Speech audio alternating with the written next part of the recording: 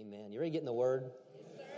Yes, sir. As Rick talked about during his tithes and offerings, that this year, 2017, it's the year that the faithful shall flourish, and it shall be like days of heaven on earth. Amen. Amen. What an awesome message Dr. Savelle delivered to us last week. And there was something that he said that stuck with me. And he was dealing with about being, patient and enduring these things. But in Romans chapter 12, you don't need to turn there. I'm just bringing this out because it definitely ties into where we're going this morning. But he brought out this scripture. It says, don't be slothful in business, but be fervent in spirit, serving the Lord. Well, that word business there doesn't mean your job. It doesn't mean my thing. Now, it can deal with that, but ultimately it's the things that you should be pursuing. It's the things that you should be diligent about. So when it says don't be slothful in business, he is saying don't be slothful or lazy when it comes to the things that you should be doing. He says, don't be slothful in business. So don't be slothful or lazy in the things that you should actually be diligent in, but be fervent in spirit. These aren't two separate things. He said, don't be slothful in the things you should be diligent about, and at the same time, be fervent in spirit. Meaning, fervent there is red hot boiling point. Meaning on the inside of you, you have a passion for God and serving the Lord. So don't be slothful, because you should be diligent about serving God. Instead, be passionate about serving God. Amen? Because he was talking about that consistency, and the faithful shall flourish. Amen? Amen. How about you? But I'm determined to be faithful. How about you? Amen. Amen. Well, a couple of weeks back, I started a series called Your Position, and we ended up talking about your position in the secret place. Say that with me. Your position, or say my position in the secret place. I've learned over my 26 years of serving God, that if I'm overcome by something, overcome and overwhelmed by fear, anger, torment, in any capacity, it's because of three things. It's I'm out of position, I'm focusing on the wrong thing, or I've let go of my key component of victory, which is what? Is the key component of our victory is our faith. It's our trust in Him. And so we talked about your position, and this position in the secret place. Now, I don't have time to go back and review everything. So if you have your Bibles, turn to Psalms 91. Say, thank God for the Word.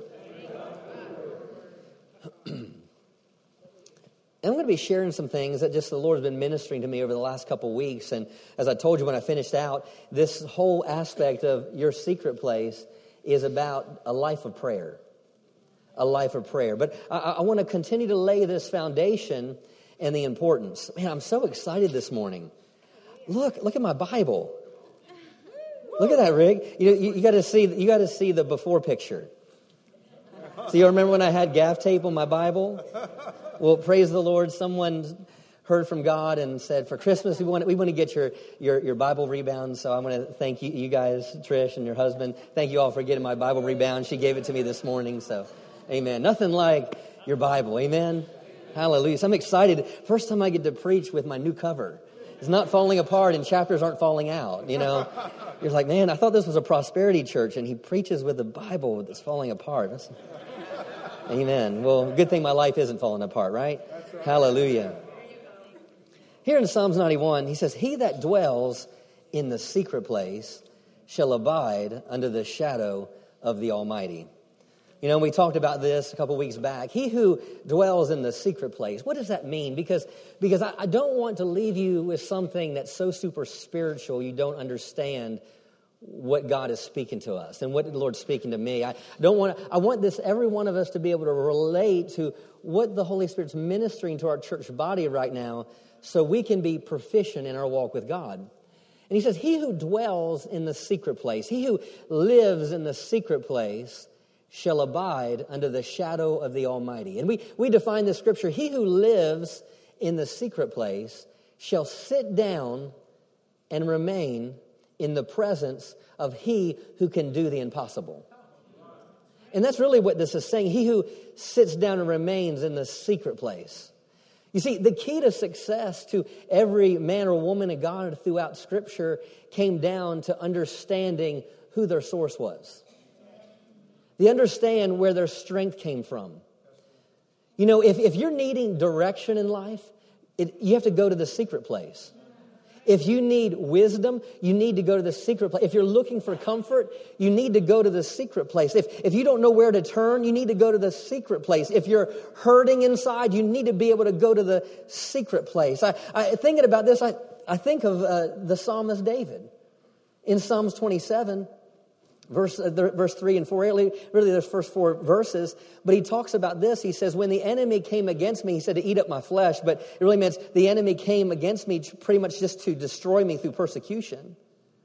And then it said, though a host encamp around about me, or though 10,000 people are surrounding me, it says, I shall not fear. Right. Then he says, the war rises against me. In this I'll be confident. In this I'll be confident. One thing. Say one thing. See, when all these things are surrounding him, David has the audacity to say one thing. See, most of the time we think it's so many steps to get the result. And I'm not against different natural steps, because natural steps for in the natural way, there's ways and means that God can bring deliverance through those. But understanding that it all comes back to, whether it's an AA program or NA, it still comes back to their number one thing is about that God is your source and you can't do life on your own. Right? And so here he's saying, he goes, this one thing am I confident, one thing. Say it again, one thing. And he goes, that will I seek after, that I will dwell in the house of the Lord all the days of my life. See, he's saying, when all the world is coming against me, when I'm overwhelmed by pressures, when I don't know how to do life, when I don't know how a way out of the situation I'm in, what does David say? One thing. Where does he go? He goes to his house. The house is no different from the secret place. We're going to see scriptures like his courts. That's the secret place. It's still coming back to that one thing, and it's in God's presence. Yeah, I might not understand everything you've been through or everything you're going through, but you might not know everything that I've gone through and everything that I may go through in the future, but it still doesn't take away the fact that when I'm going through something I don't understand or something that is difficult in my life, it doesn't change the place where I go. The secret place. The secret place. Throughout the Psalms in the Old Testament, we see this. You know, I think of even in James chapter 4, he goes, if you draw near to God, he'll do what? Draw near to you. So if you draw near to the secret place. Psalms 73, verse 28, I believe it is. He says, it is a good thing. Say that with me. It's a good thing. Say it again. It's a good thing. He said, it's a good thing. You don't have to repeat me anymore. It's a good thing to draw near to the Lord.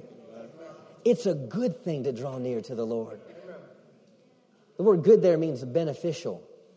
It means excellent. It means the right thing. It's the right thing to draw near to the Lord. It's the good thing to draw near to the Lord. It's an excellent thing to draw near to the Lord. Hallelujah. Go to Psalm 65. Psalm 65.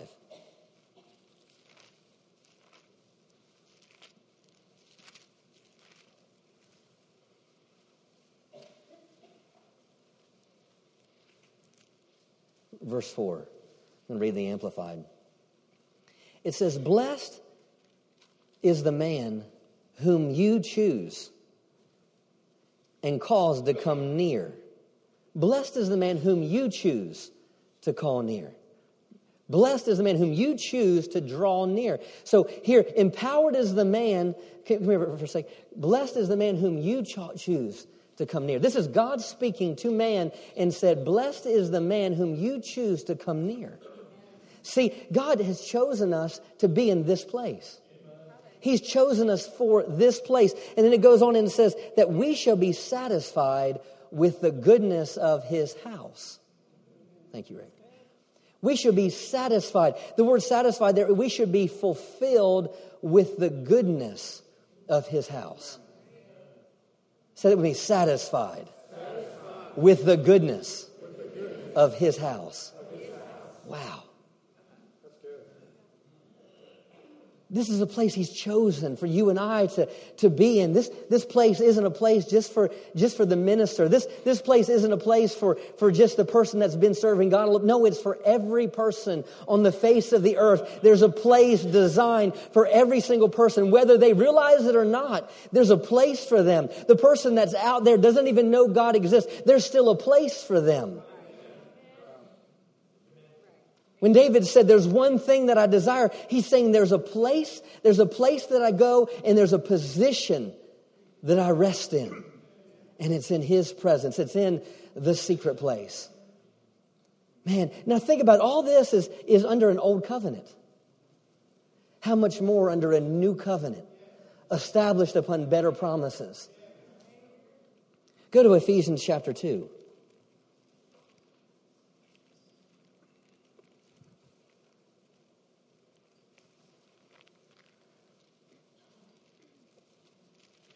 Verse 6 says, and hath raised us up together and made us sit together in heavenly places in Christ Jesus.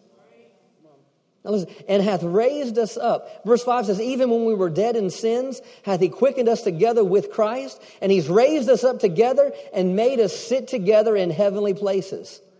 Now let's go to verse 13.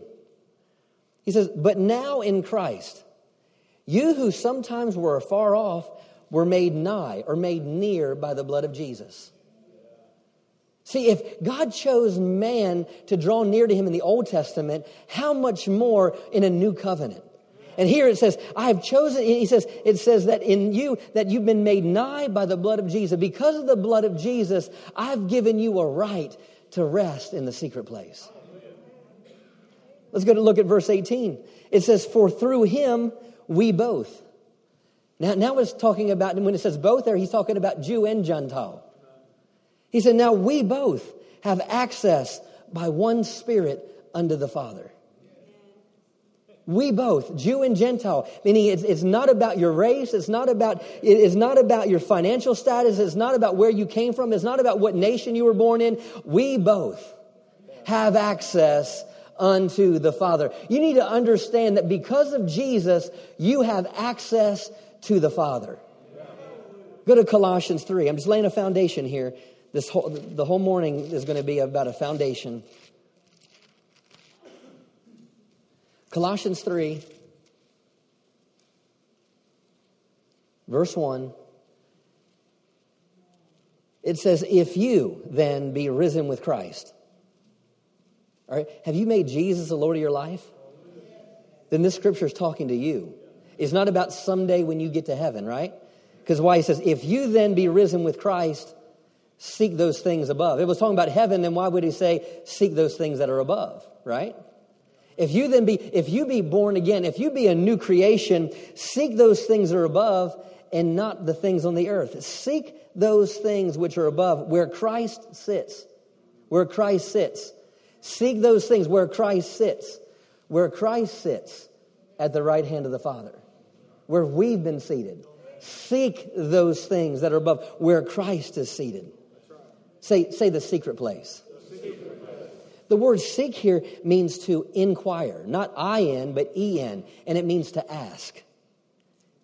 Ask those things that are above. The word also means require, which talks about need, where you need those things that are above. Another word for seek is crave, where you crave those things that are above. Meditate on those things that are above. Think on those things that are above. So if I'm risen with Christ, then what happens? I'm to be inquiring, I'm to be needing, I'm to be thinking about those things that are above. So when I'm going through the darkest times of my life, you know what? It doesn't change the fact that, you know what? I need to seek those things that are above, where Christ is seated at the right hand of the Father. So I wanted to lay this part of the foundation this morning so you understand the secret place. That is not some super spiritual place that you can't get to if you're not good enough. That if you don't know all the steps and you don't know all the processes, because bottom line is you need to understand this before you ever understand prayer. Let's go to Isaiah chapter 56. Isaiah chapter 56.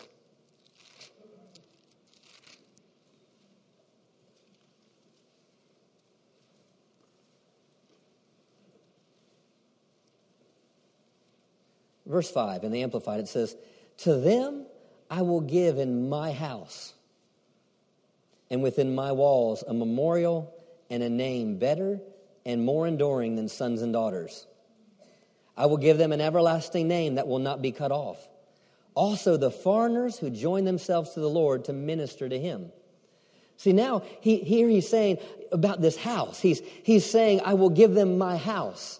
Meaning I'm going to give them a place, and this place has to do with his presence. And it's talking about my sons and my daughters. See, here he's talking about, at this point, he's talking about the Jewish nation. He's talking about the Israelites.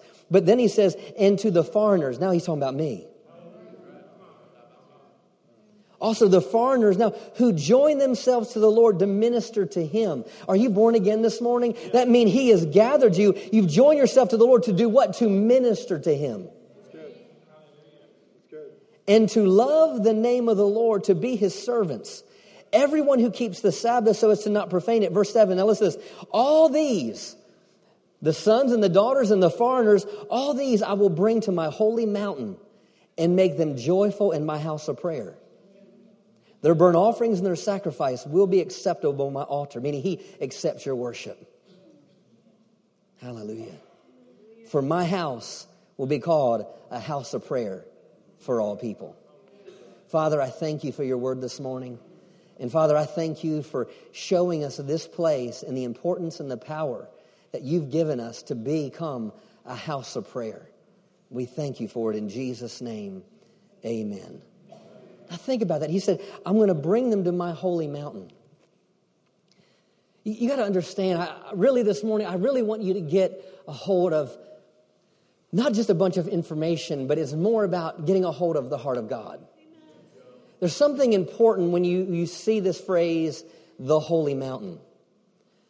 You see, before, you got to understand something. When this word holy mountain, you got to realize the holy mountain is referring to a place called Mount Sinai or Mount Moriah in Abraham's day. And that was a place where Abraham took Isaac up. And then where God provided the ram for Abraham to sacrifice. That's talking about the holy mountain. This is also the same mountain that when Moses was in the wilderness and he turned aside and he saw the burning bush and he turned aside and the bush spoke to him about delivering God's people. But what did he tell Moses about delivering his people? See, most people think about delivering the people was to take him to a promised land. That was the end result. He wanted to take them somewhere first. If you look at Exodus chapter 3, verse 12, he says, I want you to take them out of bondage and I want you to bring them to the wilderness to worship me. You see, the picture that Moses gives us, a picture that the Israelites coming out of Egypt is a picture of you and I being born again.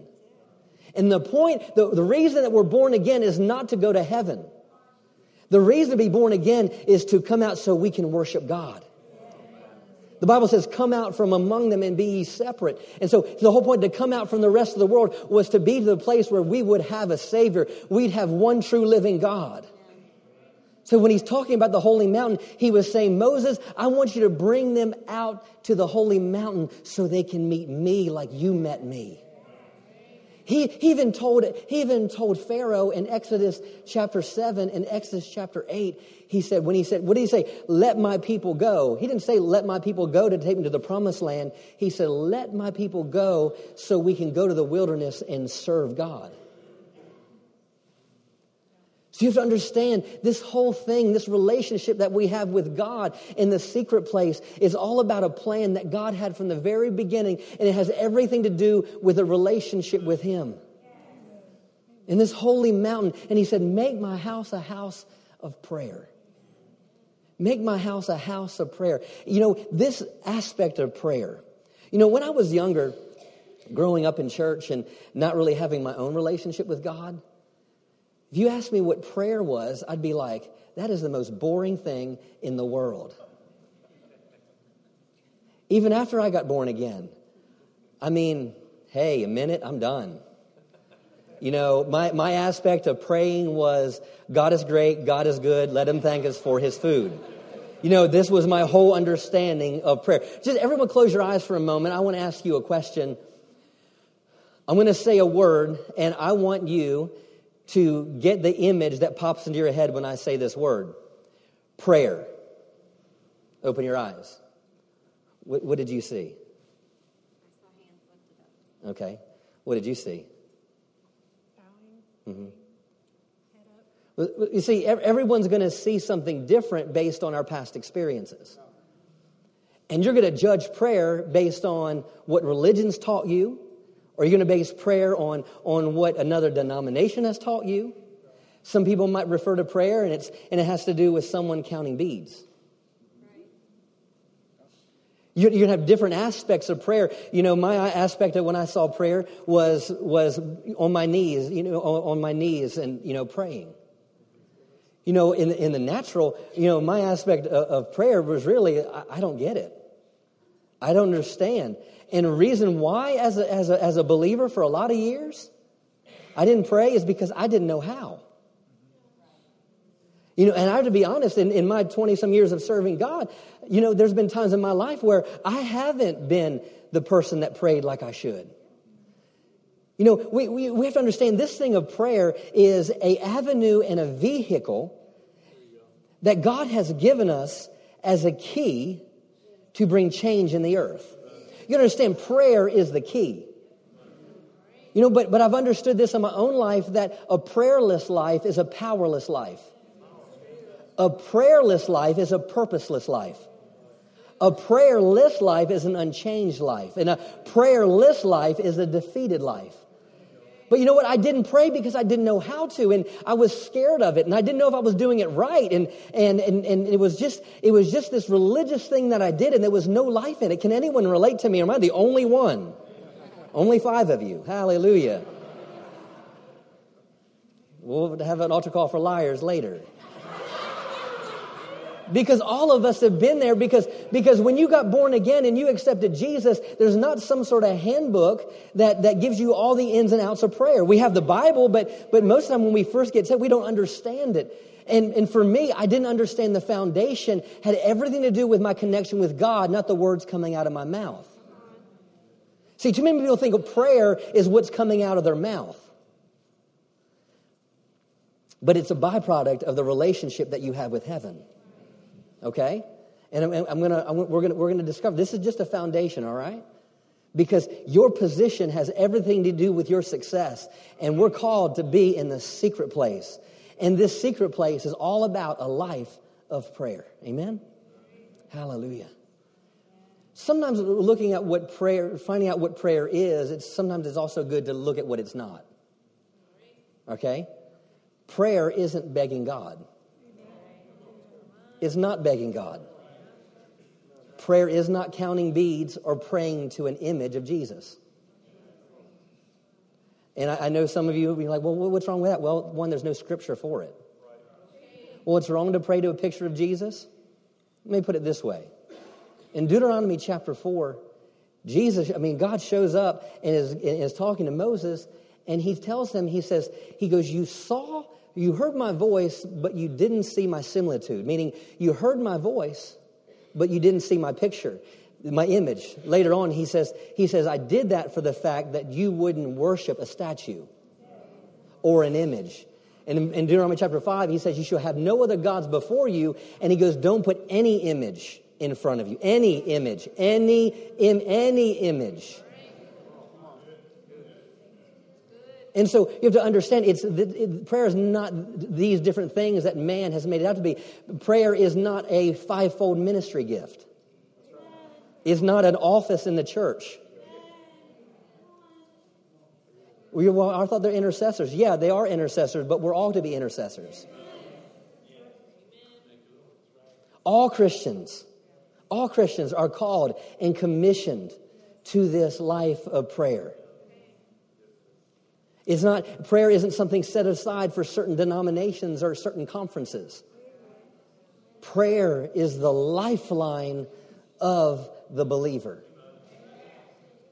Now, there's a lot of different aspects of prayer, and I'm not going to have time to go in all those this morning. We're going to cover those as the Lord directs, all right? This morning is just about a foundation because if we start talking about all these other things about prayer, you're going to get into making prayer a religious law. You're going to get into prayer being some sort of ritual thing and having all these steps to do it. And like I said, there's different things. Like Kenneth Hagin says, you know, you have prayer of agreement. You have the prayer of supplication. You have worship is considered prayer. You have a lot of different aspects, and we'll get in and cover those things. But the thing is, you need to understand God's heart as it pertains to prayer. You with me? Amen. Hallelujah. So what is prayer? Now, if we look at the word prayer in the Greek, it's a word, I don't know if I'm saying it right, but proseuche. And it's two Greek words.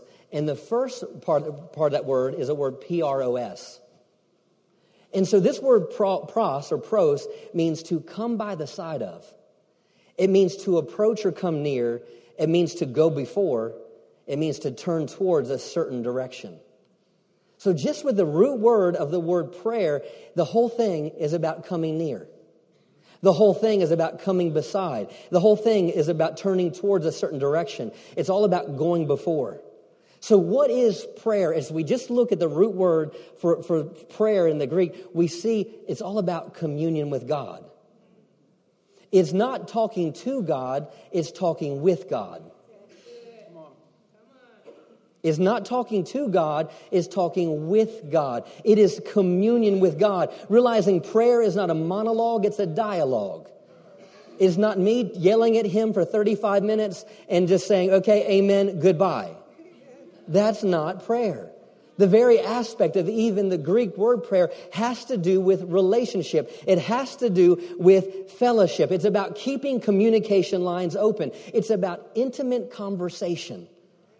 It's the act of sharing one's heart.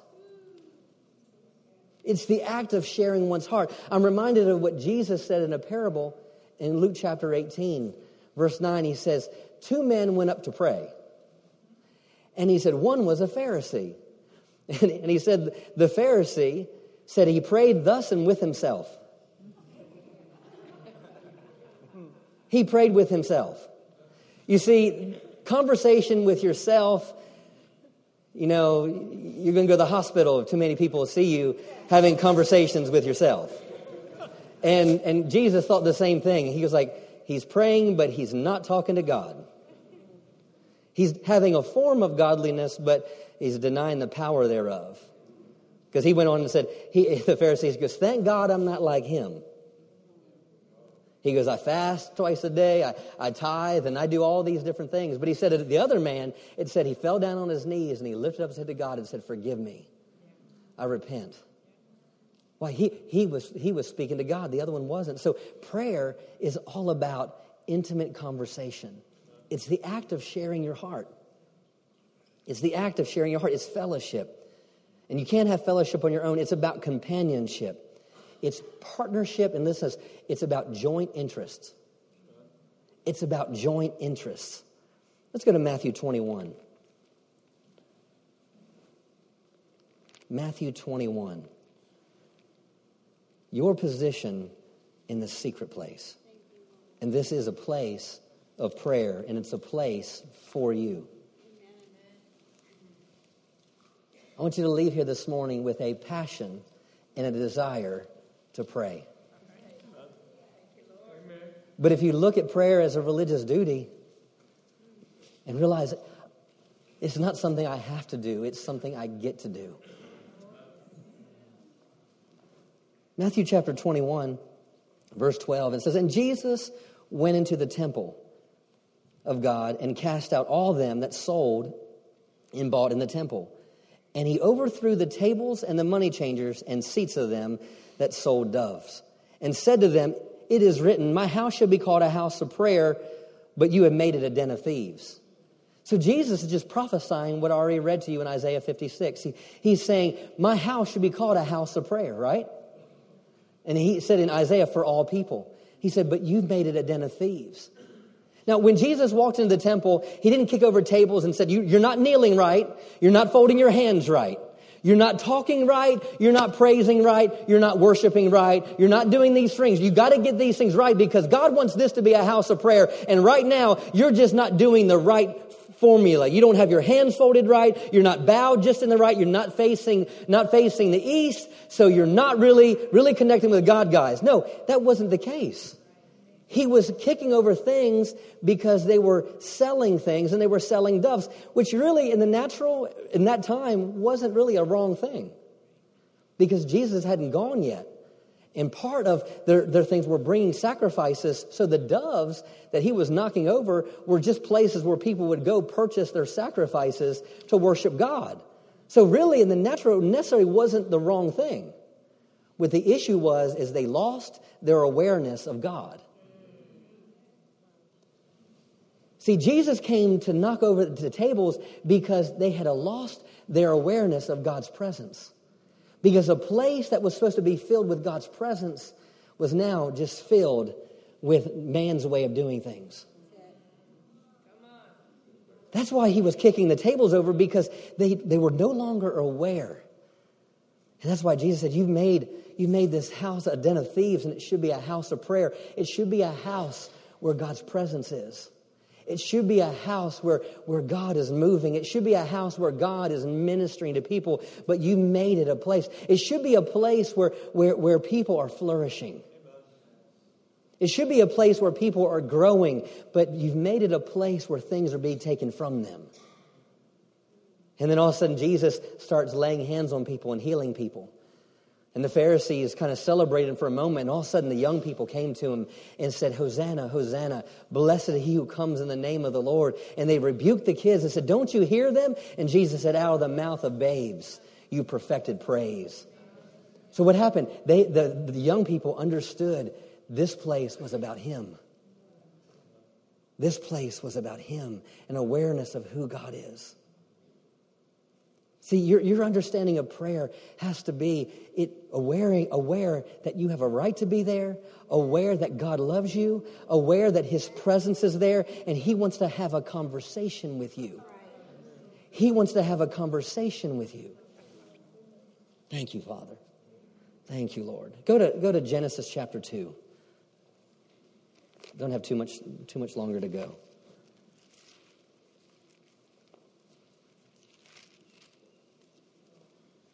Genesis chapter 2. And I want to show you what I believe in Scripture is the first acts of prayer.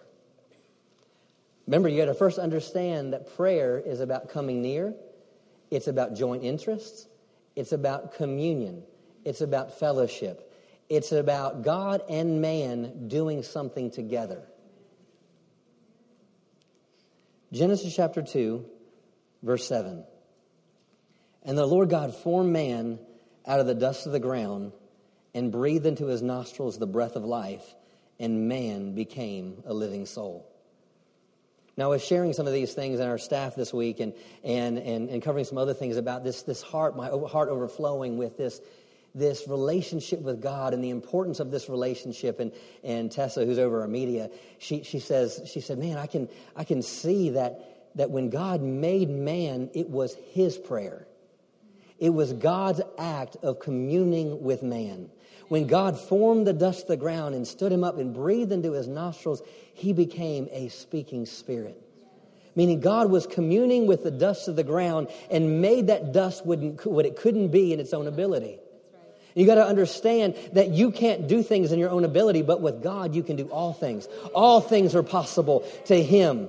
All things are possible, right? I can do all things through Christ who strengthens me. So here this act that this dust became something it couldn't be in its own ability, in its own way. But yet when God mixed with it, it was able to become something that never before existed. A human.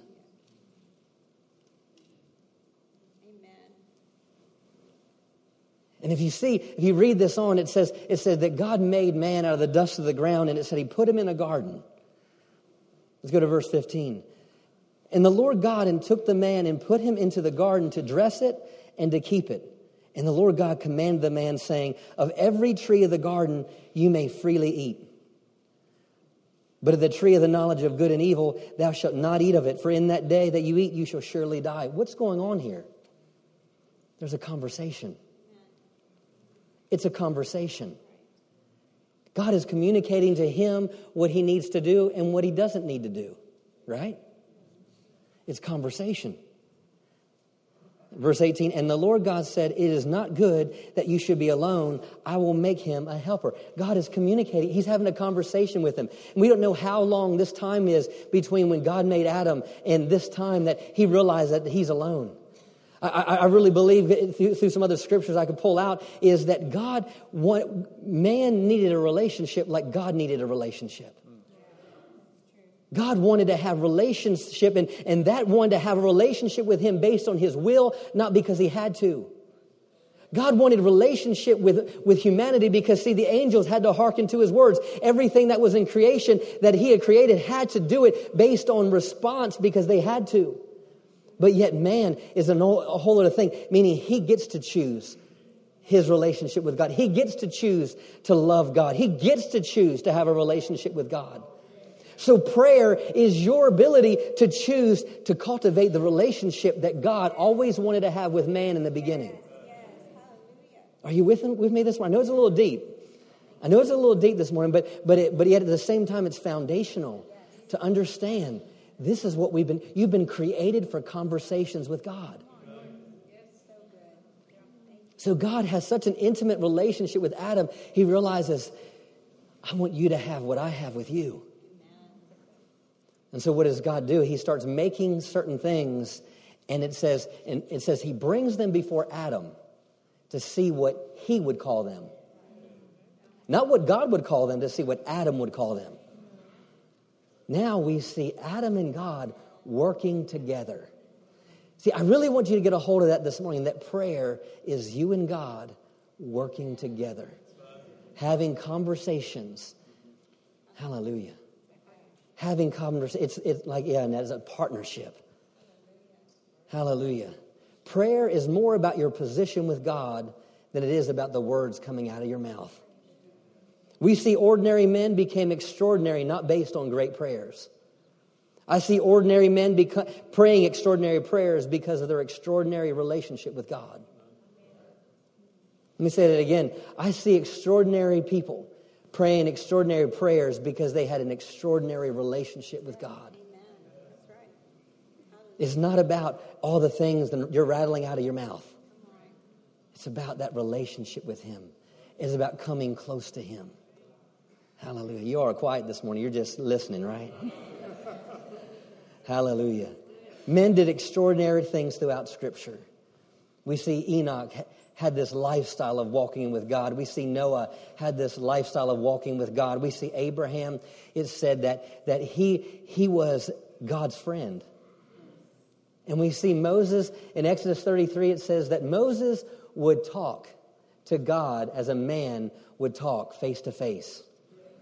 That Moses talked face to face to God like a man would with another man.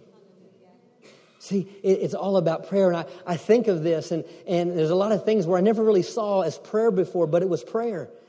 I think about Moses when he was on the mountainside and he knows he's called to something great. He knew he was called to be a deliverer of God's people. He just didn't know how to go about it. But when he saw the burning bush, what happened? It said he turned aside. What is that little root word for prayer? Pros, turn aside. It said when he turned aside, then the bush spoke. See, it's not until you turn aside for that conversation that God will speak with you. It's about making that point, God, I'm giving you my attention. I think of Moses, the same one that spoke to God face to face. It said that in Numbers chapter 20, it said the people were complaining. They were burdened down and they were weighing down. And it said Moses and Aaron went away from the assembly of the people. Meaning they got away from all the people complaining. See, sometimes you have to get away from the world. Get away from the world speaking. Get away from the world's what's on the news. Get away from everything that's happening in the news. And what it said they went away and they went to the door of the temple and they bowed their heads and it said the glory of God appeared. Not only that, but then it spoke with them and told them what they needed to do. See, it was prayer. It was Moses making a determination, you know what, I'm going to get away from everything that's going on, and I'm going to come to the house of God. I'm going to come to the secret place, and I'm going to hear. Thank you, Father. One more scripture. Go to Matthew chapter 6. Powerful prayer is birthed out of personal relationship. What I've seen in Scripture goes beyond rituals and a set of rules. But it is a place for all of us. It is a place and a position that God's given every single one of us. Hallelujah. Thank you, Father. Man. Matthew chapter 6. Man. Rick, prayer is inviting God right in the middle of your situation. Amen. And let's talk about it. Let's talk about it. God wants to talk with you. God wants to talk with you. Some of you, that could be a foreign concept. You might, well, I'm not good enough for God to talk to me. He wants to talk to you. He chose you. You didn't choose him. He's already given you a place. He wants to talk to you. He wants to have a conversation with you. He wants to talk to you about your marriage. He wants to talk to you about the things you're going through. He wants to talk to you about maybe the reasons that you can't fully trust him. He wants you to be real with him. He wants you to talk to him. But you know what? Most people, ministers, have never given you the right to do that. They've said, well, you got to do it this way. You got to go in and you got to pray in the Spirit for so many hours. You got to go in and do this. You got to go and do, and there's points and seasons and there's different things, and that we'll get into those things, the power of those. But if you don't understand the foundation, then all those other things are just works. You got to think everything is going to be birthed out of the relationship with him and the desire that he wants to have a conversation with you. So what? So you can see change in the earth, change in your life, see purpose in your life, see direction in your life. Remember I said, whenever you're hurting, you don't know what to do, you don't know where to go, you need comfort in your life. And I said, go to the secret place. But this isn't a place where you just go and hang out. It's a place where you have a conversation. Listen, Matthew chapter 6, verse 5. It says, and when you pray, thou shalt not be as the hypocrites are. For they love to pray, standing in the synagogues and in the corners of the streets, that they may be seen of men. Verily I say unto you, they have the reward. So he's saying, don't be like the religious people who are praying just to be seen or praying just to be heard, because they have the reward. Meaning no earthly change will come because their reward was just being seen. I mean, nothing's going to change in the world. Why? Because their whole intent of praying wasn't to communicate with God. It was communicating to be seen by men.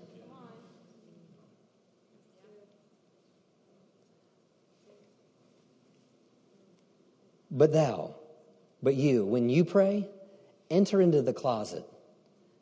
And when you shut the door, pray to the Father which is in secret. And thy Father which sees in secret shall reward thee in the open. Now, there's a place for corporate prayer. There's a place at praying together as a church body. Jesus is dealing with the heart attitude of the Pharisees here on how they give, how they pray, and how they fast.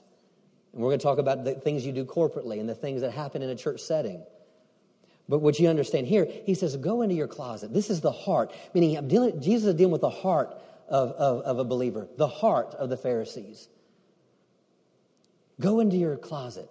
Now, I looked up this word closet. You know what the word closet here is? It's the word called a dispensary.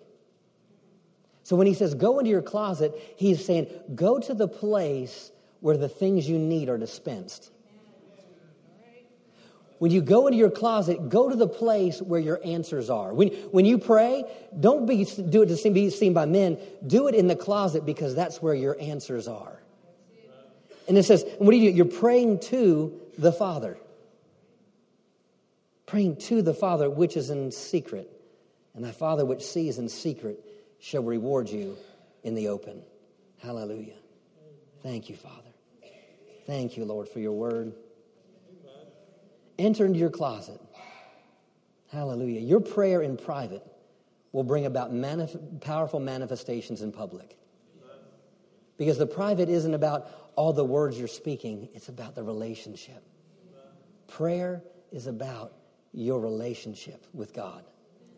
It's not about all the words coming out of your mouth. We need to have relationships.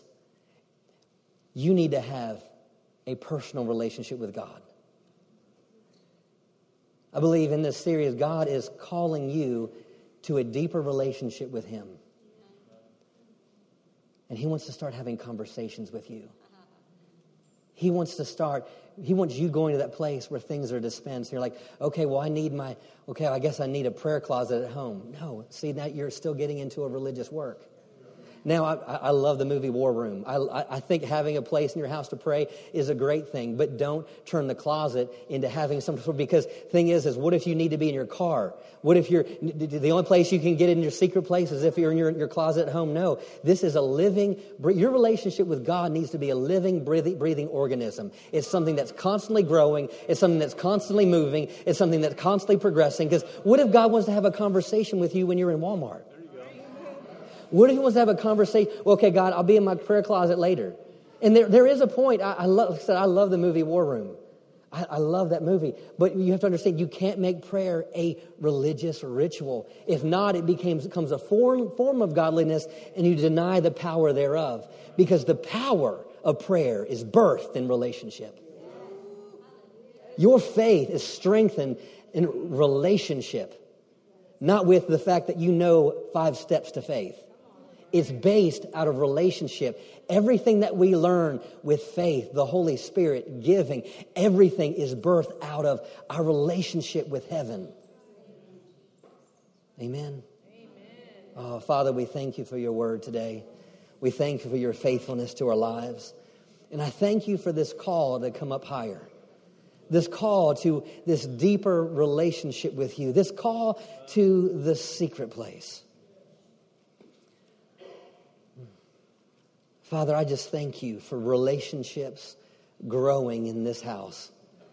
Relationships growing with you. Father, I thank you that people's relationship was soared to another level because they understand this position of the secret place. And they understand this position of the secret place is all about prayer. And prayer is all about a conversation with you. Thank you, Father. Hallelujah. Thank you, Father. Thank you, Lord. Praise you, Father. Thank you, Jesus. Man, if you, like Pastor Justin, I desire what you're talking about. I desire this closeness that you're talking about. I desire to have conversations with God. I desire to be able to hear His voice. See, everything starts first with a desire. And you're like, well, but how do I know if I'm hearing God's voice? Start with a desire for relationship. Yes. And I believe you will hear His voice. And as the Lord directs, I'll get into some of those things about His voice. But if you're like, Pastor Justin, I want, like you're saying, my relationship with God to soar to another level. I want my relationship, and I want to understand more about this conversations with God. If that's you, I want you to stand to your feet. Just stand to your feet. Hallelujah. Thank you, Father.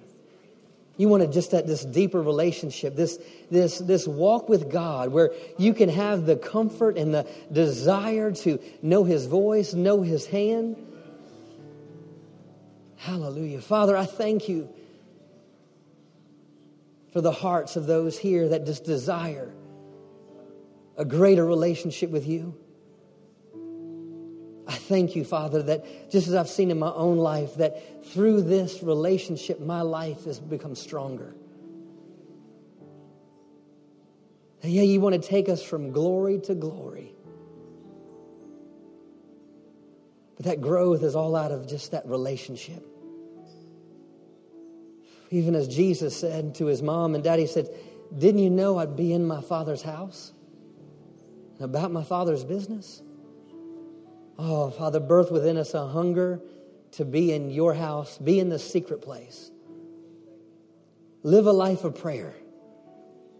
Now, our goal, Father, is not to have a head that's so high in the clouds that we can't relate to our brother or sister or our friends. Our desire is to have a real, authentic, genuine relationship with you. Because we know you desire that relationship with us. Just repeat this after me. Father God, I thank you that you've given me access to the secret place. Father God, I desire to grow in this life of prayer, in this life of communion with you, not talking to you, but communion with you. That you and I will go to work and see things changed, see lives changed, see growth in our personal lives. Thank you, Father, for birthing within me this life of prayer. Thank you for it. In Jesus' name, amen. You receive that? Give him a word.